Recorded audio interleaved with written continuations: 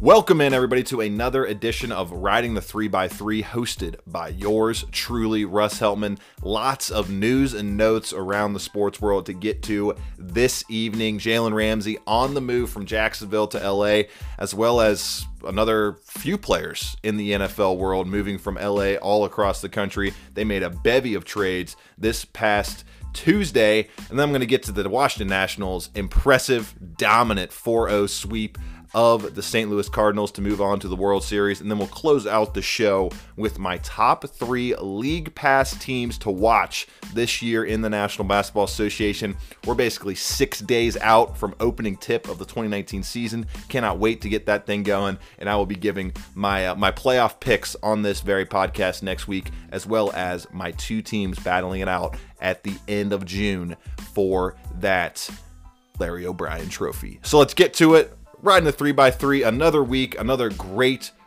time to be a sports fan here in the Glass City of Toledo, Ohio. Let's roll right into it.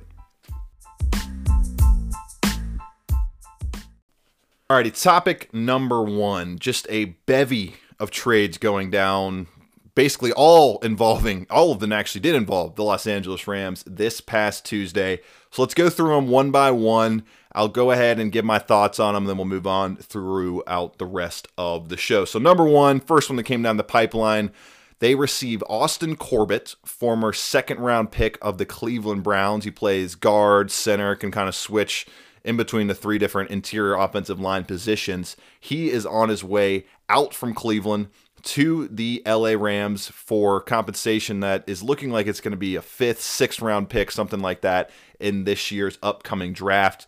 Corbett has played 1 snap this season, according to Pro Football Focus, has not been able to break into that interior offensive line starting group. It's not hard to see why. When you got guys like Joel Bitonio, J.C. Treader in there, it's hard to crack that part of the offensive line. 2 of the top 10, arguably top 5 centers and guards in the National Football League. ESPN's pass block win rate bears that to be true, as well as the Pro Football Focus metrics as well. So Austin Corbett headed to the Los Angeles Rams. This is a team that is in desperate need of offensive line help, especially when you look at them trying to protect their franchise quarterback in Jared Goff. He's getting pressured on almost 30% of his snaps, dropbacks this season. That's almost double of what he faced last year. This team as a whole, this group, offensive line as a whole, according to Pro Football Focus, one of the bottom 5 units in the National Football League. They got absolutely dominated outside of that opening drive where they ran it right down the throats of the 49ers. They were blown off the line almost every single snap in the LA Coliseum this past Sunday on their way to a 20-7 pretty surprising 20-7 blowout defeat at the hands of the still undefeated San Francisco 49ers. So I like them going for a kind of dart throw, not really banking too much draft stock in terms of getting Austin Corbett. They're not sending out a lot of draft capital, obviously only 1 pick. It's going to be a late round selection.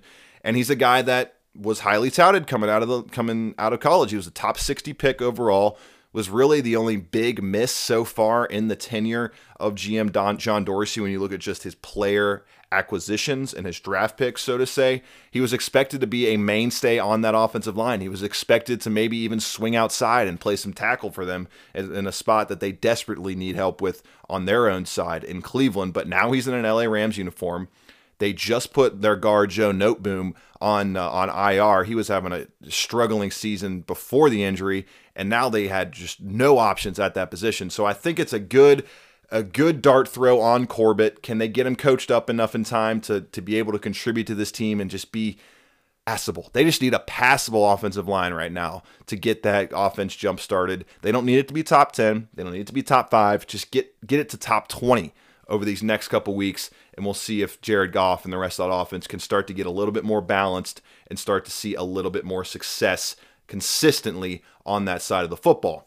The rest of the trades for the LA Rams concerned the defense, and one guy in particular, a very fiery, very controversial player, especially inside of NFL locker rooms. Marcus Peters shipped out from LA to the Baltimore Ravens. I love the dart throw by the Baltimore Ravens. All they send is a 5th-round pick in the upcoming draft, along with backup linebacker Kenny Young, who has played sparingly this year, has been a pretty mediocre to below average linebacker in terms of Pro Football Focus grading this season. Hasn't played a whole lot of snaps so far in 2019, but gives the Rams another body in the linebacking core to be a little bit more versatile. But for the Ravens, this is a move you had to make. Tavon Young, one of your best corners coming in the season, done for the year. He is not going to be in their plans if they happen to make the playoffs this year. And then their top overall player at the position, outside of Marlon Humphrey's surprise emergence last year, Jimmy Smith, he's been on the injury report basically all season long. So they needed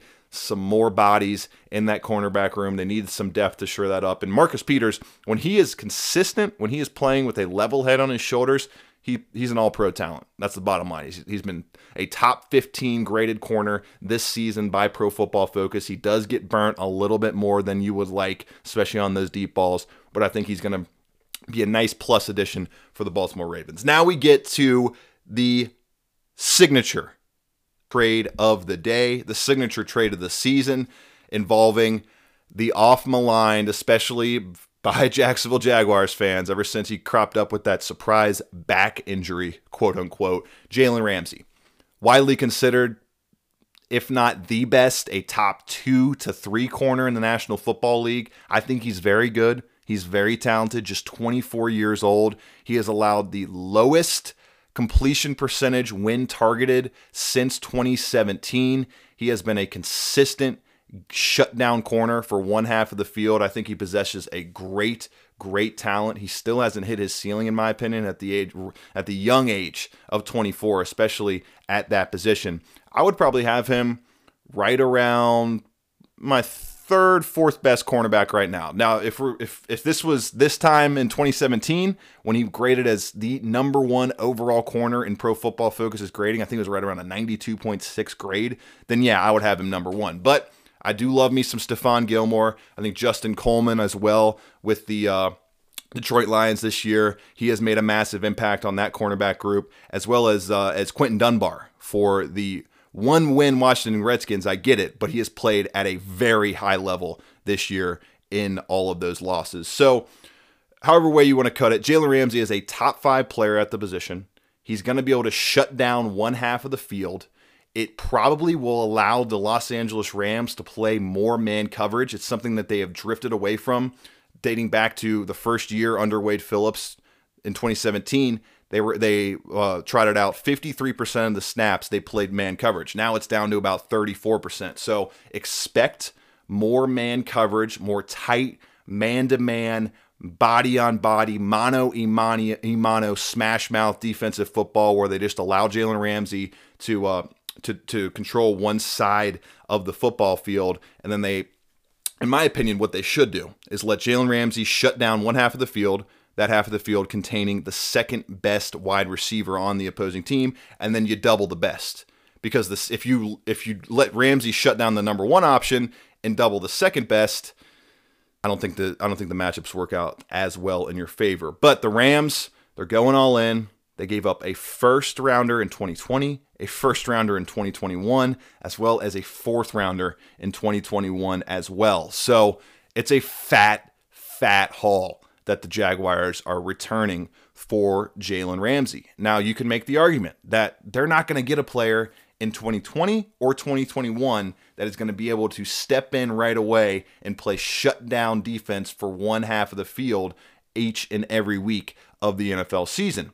But on the flip side, and this is why I'm not as high on this trade as a lot of people are making it out to be, that's cheap, controllable talent that the Los Angeles Rams will not have access to for the next 4 or 5 years. They have basically given up their 1st round pick. They're going to go basically between 2016 and 2021 without a 1st round pick. It's really, really hard to stay competitive, not only stay competitive, but to stay a contender at the top of the NFL ranks when you go 5 years without a first-round draft pick. I just don't know where they're going to get cheap, controllable talent. We look at that offensive line and then bringing in a cheap, controllable contract in Austin Corbett, albeit one that is disappointed. But how are they going to bring in more Austin Corbett's? How are they going to get guys on that offensive line that are going to be able to consistently prop up Jared Goff? What are they going to do when Andrew Whitworth retires at the end of this season and they have no answer at the left tackle position? You just paid $110 million guaranteed to your starting quarterback, and now you have no premier offensive line talent to prop him up. Now, maybe Austin Corbett can mold into a premier talent at that position, but I'm not going to hold my breath on that. If you can't crack this Cleveland Browns offensive line, albeit with two great players on the interior, then I don't know if you're going to be a giant plus player on that terrible LA Rams offensive line. So for LA, it was a whirlwind day. They made a lot of moves. You ship out the best corner on your roster. You bring in a player with an obvious higher ceiling, a player that is better currently at his position. But when you weigh in the fact that they didn't have to ship out Marcus Peters, I don't know why they did that other than wanting to get him out of the locker room. Like I said, he had played like a top 15, top 20 player at his position this year.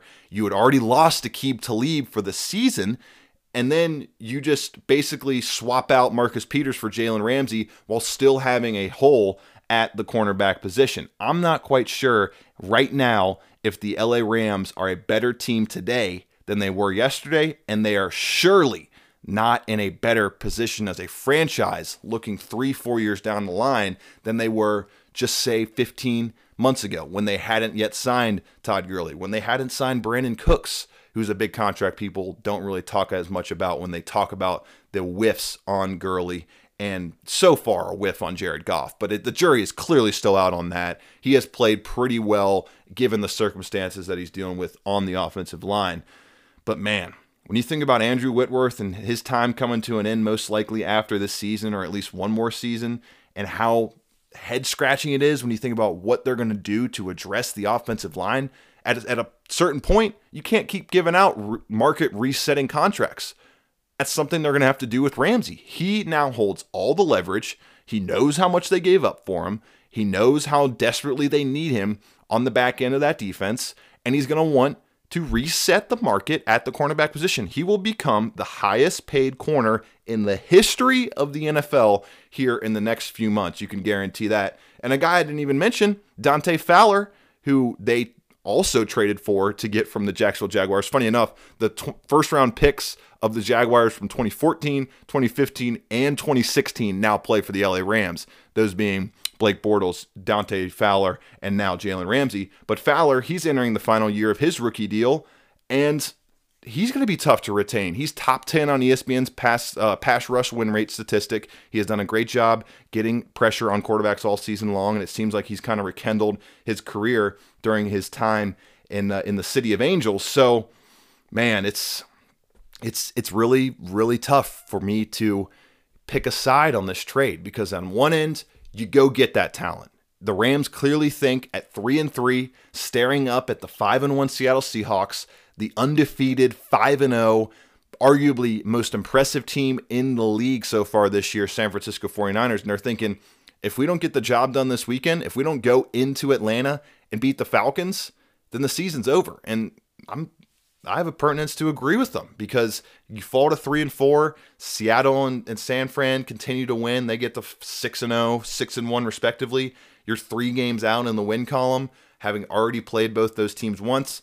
It's going to be difficult. And maybe this team thinks they're a Jalen Ramsey away from winning the Super Bowl. Maybe they think, hey, we give Wade Phillips the horses on the defensive side to be able to play the type of defense that he wants to play, dating back to the 2017 dominant defense he was able to run with the man coverage statistics I brought up earlier. And we just let Sean McVay figure it out on the offensive line. It seems to me that's what they're doing. They are banking on Sean McVay's ability to continue innovating and continue being one of the top coaches in the NFL in terms of getting this offense turned around. But on the flip side, and this is where I stand, you can't scheme away 5 bad offensive linemen. It's just impossible to do. You can scheme around 1. You can scheme around 2. But once you get to 3, 4 in the entire group on that offensive line, from left to right tackle, left to right guard, and then center, it's really difficult to scheme around an entire line of bad performance. So really interesting trades going down yesterday. I usually love it when teams go all in to try to win, but right now it doesn't seem like this Rams team currently constituted is one Jalen Ramsey away from being a Super Bowl contender. And it could be this Jalen Ramsey trade away from completely crumbling as a franchise, because when you go 5 years without a first-round draft pick, you better have some great coaching, some great luck, and some guys that slip through the cracks in free agency, because that's the only way they're going to be able to add talent, especially to this hampered, flated, ugly offensive line play they have gotten so far this season. Also, one more little tidbit on Ramsey. The Jaguars allowed a lower completion percentage, fewer yards per game, and less touchdowns per game, with Ramsey sidelined through 3 games this season than in the 3 games they did have him on the field. So take that for what it's worth. I don't know how much stock you can put into that small sample size, but it is a sample size there nonetheless. Let's move on to topic number 2. All right, topic number 2. We'll go a little bit quicker on this one. I had to wax poetic a little bit on all that trade madness coming out of Los Angeles yesterday in Rams world. But the Washington Nationals, hats off to this franchise. You stood your ground. You let Bryce Harper walk. You weren't going to pay him that $300+ million deal that he was looking for. You knew you had talent. You knew you had all-stars already ready to roll, and you went ahead and used the Bryce Harper money to bring in another stud pitcher to match up with Steven Strasburg and Max Scherzer and Patrick Corbin. And that trio of pitching, along with Anibal Sanchez, who almost tossed a no-hitter in Game 1, is the reason why this team is heading to the World Series in sweeping fashion. 4-0 sweep. Cardinals never led the series. First 2 games was the first time any team in MLB history had gone 6+ innings in the playoffs without allowing a hit. It was just a dominant, unbelievable performance. They buried the Cardinals before they even got a chance to sniff a whiff of Game 5, going up 7-0 in the first inning on Tuesday night. Just a dominant performance by the Washington Nationals. Now, can they keep it going? This is a team that, and this actually wowed me when I was doing research for the pod today. They had the same record in early June as the Detroit Tigers. Yes, the same 2019 Detroit Tigers that were flirting with the 2003 Detroit Tigers for right around 118 losses. So to go from 19-31 through 50 games, coming off of a 4-game sweep at the hands of the New York Mets after that 50th game, to being here in the World Series, coming off a National League Championship Series sweep from this dominant pitching that you accrued in the offseason, it's an amazing feat, to be honest. And I really tip my cap to that entire franchise. They had to come back in the wild card play-in game. They had to come back in the divisional series down 3-1 with Clayton Kershaw, future Cooperstown enshrinee, on the mound. They overcame that. They didn't have to overcome much in this Cardinals series, and it's because they've been playing with a playoff mentality since that sweep at the hands of the New York Mets. Since early June, they have played every single series like it's October, and that's the reason why this team, as locked in as they are, has dominated so thoroughly throughout these playoffs. I thought that they could get it done. I thought that they could be one of those dark horse sleeper teams because of this pitching staff. And when I saw Anibal Sanchez go 6+ innings of no-hit baseball in Game 1, it was over. I was like, all right, this is done. If Anibal Sanchez is going to do this, and then they have to face Strasburg, Scherzer, and Corbin over the next 3 games, there's no way they're not. I didn't think they're going to even come close to winning the series, let alone come close to being swept. So it was an impressive playoff run so far by the Washington Nationals, and now the question is, will they have too much time off? Will this take away the edge that they've had since early June? They're going to go 7 days between games. Obviously, in a perfect world, this is the scenario you want. You want to be able to reset your pitching staff, get those guys some days off, allow them to come in and just let everybody take a little bit of a breather. Because like I said, they've been grinding like it's a playoff run since the beginning of June. Only 8 teams out of the 21 swept a league championship series have gone on to win the World Series. The previous 5 teams to sweep a league championship series have lost the World Series. So it begs the question, is it too much time off? Is there too many days in between these games for the Washington Nationals to retain their edge and continue this run? I'm not sure. I'm remiss to pick against them, against what is likely going to be the Houston Astros, who lead the series over the New York Yankees 2-1. Game 4 rained out in the Bronx on Wednesday night. Going to play that game on Thursday, October the 18th. But either way you cut it, this is the first team since the Washington Senators in 1923 to advance not only this far in the world in the playoffs, which I'm to be honest, I don't know if they got this far in that season, but they're the first team since that season just to advance, period, in the playoffs in Washington professional baseball history. So it's been an incredible run for the Washington Nationals. I tip my cap to not only Ryan Zimmerman, the grizzled old vet who thought maybe he was playing in his final game when he matched up in Game 5 against the LA Dodgers, and now he finally gets to play in a World Series in a Nationals uniform, or Anthony Rendon, who's a dark horse NL MVP candidate and likely going to get a big paycheck down the line here in a couple months. And then the 20-year-old Juan Soto, the replacement for Bryce Harper in terms of young phenom talent in Washington baseball. Got to tip your cap to all those guys. And of course, the pitching staff, which I would say has been obviously the crucial key component to this impressive run by the Washington Nationals.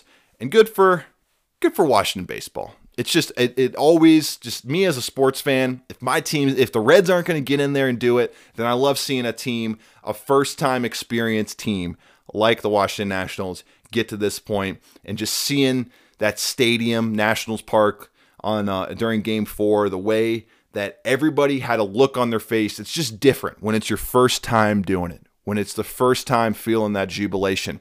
And I can't wait to experience that for the first time because, like a lot of people know, none of my teams have advanced even in the playoffs, let alone made it to a championship or conference championship, anything like that type of series. So I can't wait for that to happen. Hopefully, knock on wood, it happens one day. Let's get to topic number 3.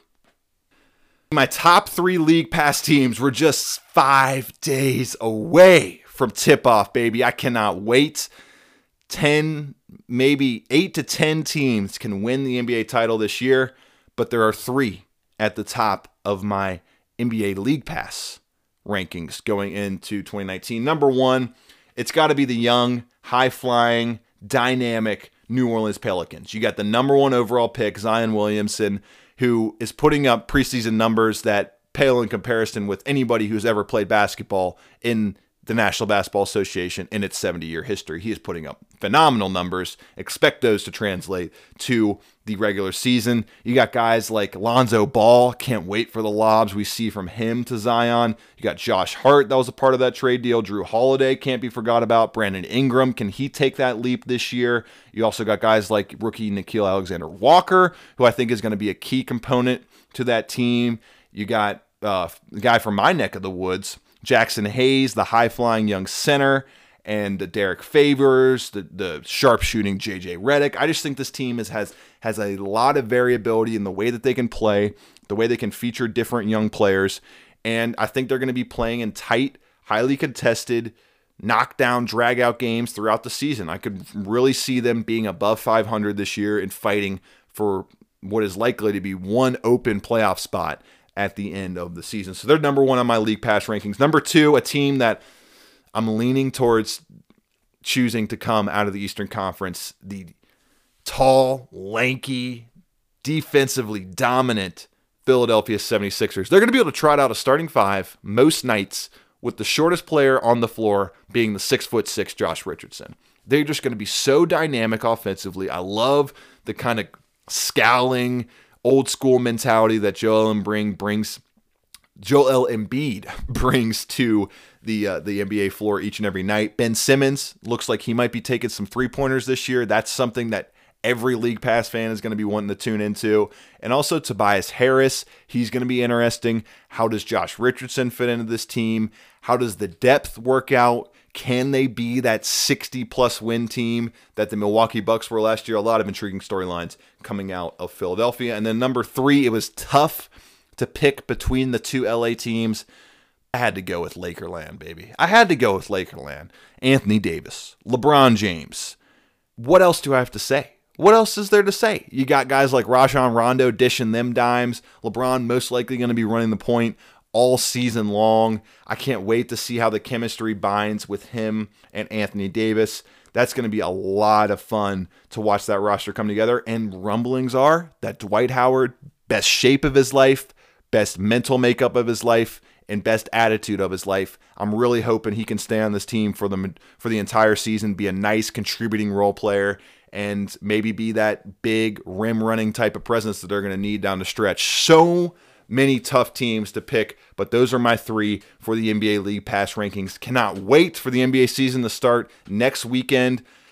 That's going to wrap it up for episode 13, 14 of Writing the 3x3. Can't wait to keep doing it every single week. Next week, of course, it's probably going to be just an NBA preview episode. Honestly, 3 topics melded into one. My playoff picks, my conference finalists, and my NBA Finals champion. Once again, as always, find us on Spotify, Apple, Google Play, wherever you get your podcasts. Throw us 5 stars, throw a little written review on there as well. Always like to read those. And catch next episode, dropping each and every Wednesday evening, Thursday morning-ish on your respective podcast feed. Have a great weekend, everybody.